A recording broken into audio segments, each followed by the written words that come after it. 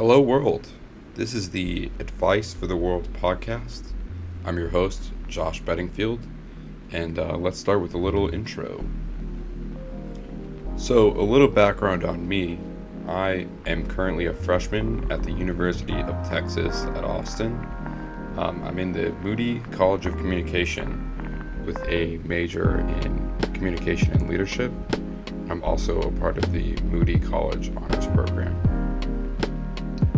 I was born in the Washington, D.C., Northern Virginia area.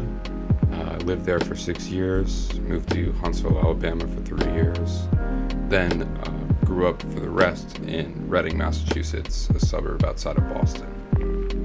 The goal I have in mind for this podcast is to interview interesting people I've met at UT, and just people I've wanted to reach out to talk to, just to interview, get them on this show.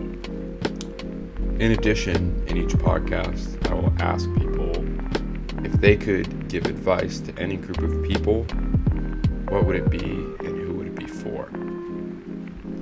So hopefully, once you've found this podcast, there's a lot of content out there that I've made, but I hope you enjoy it and can see it through and use the advice for your life.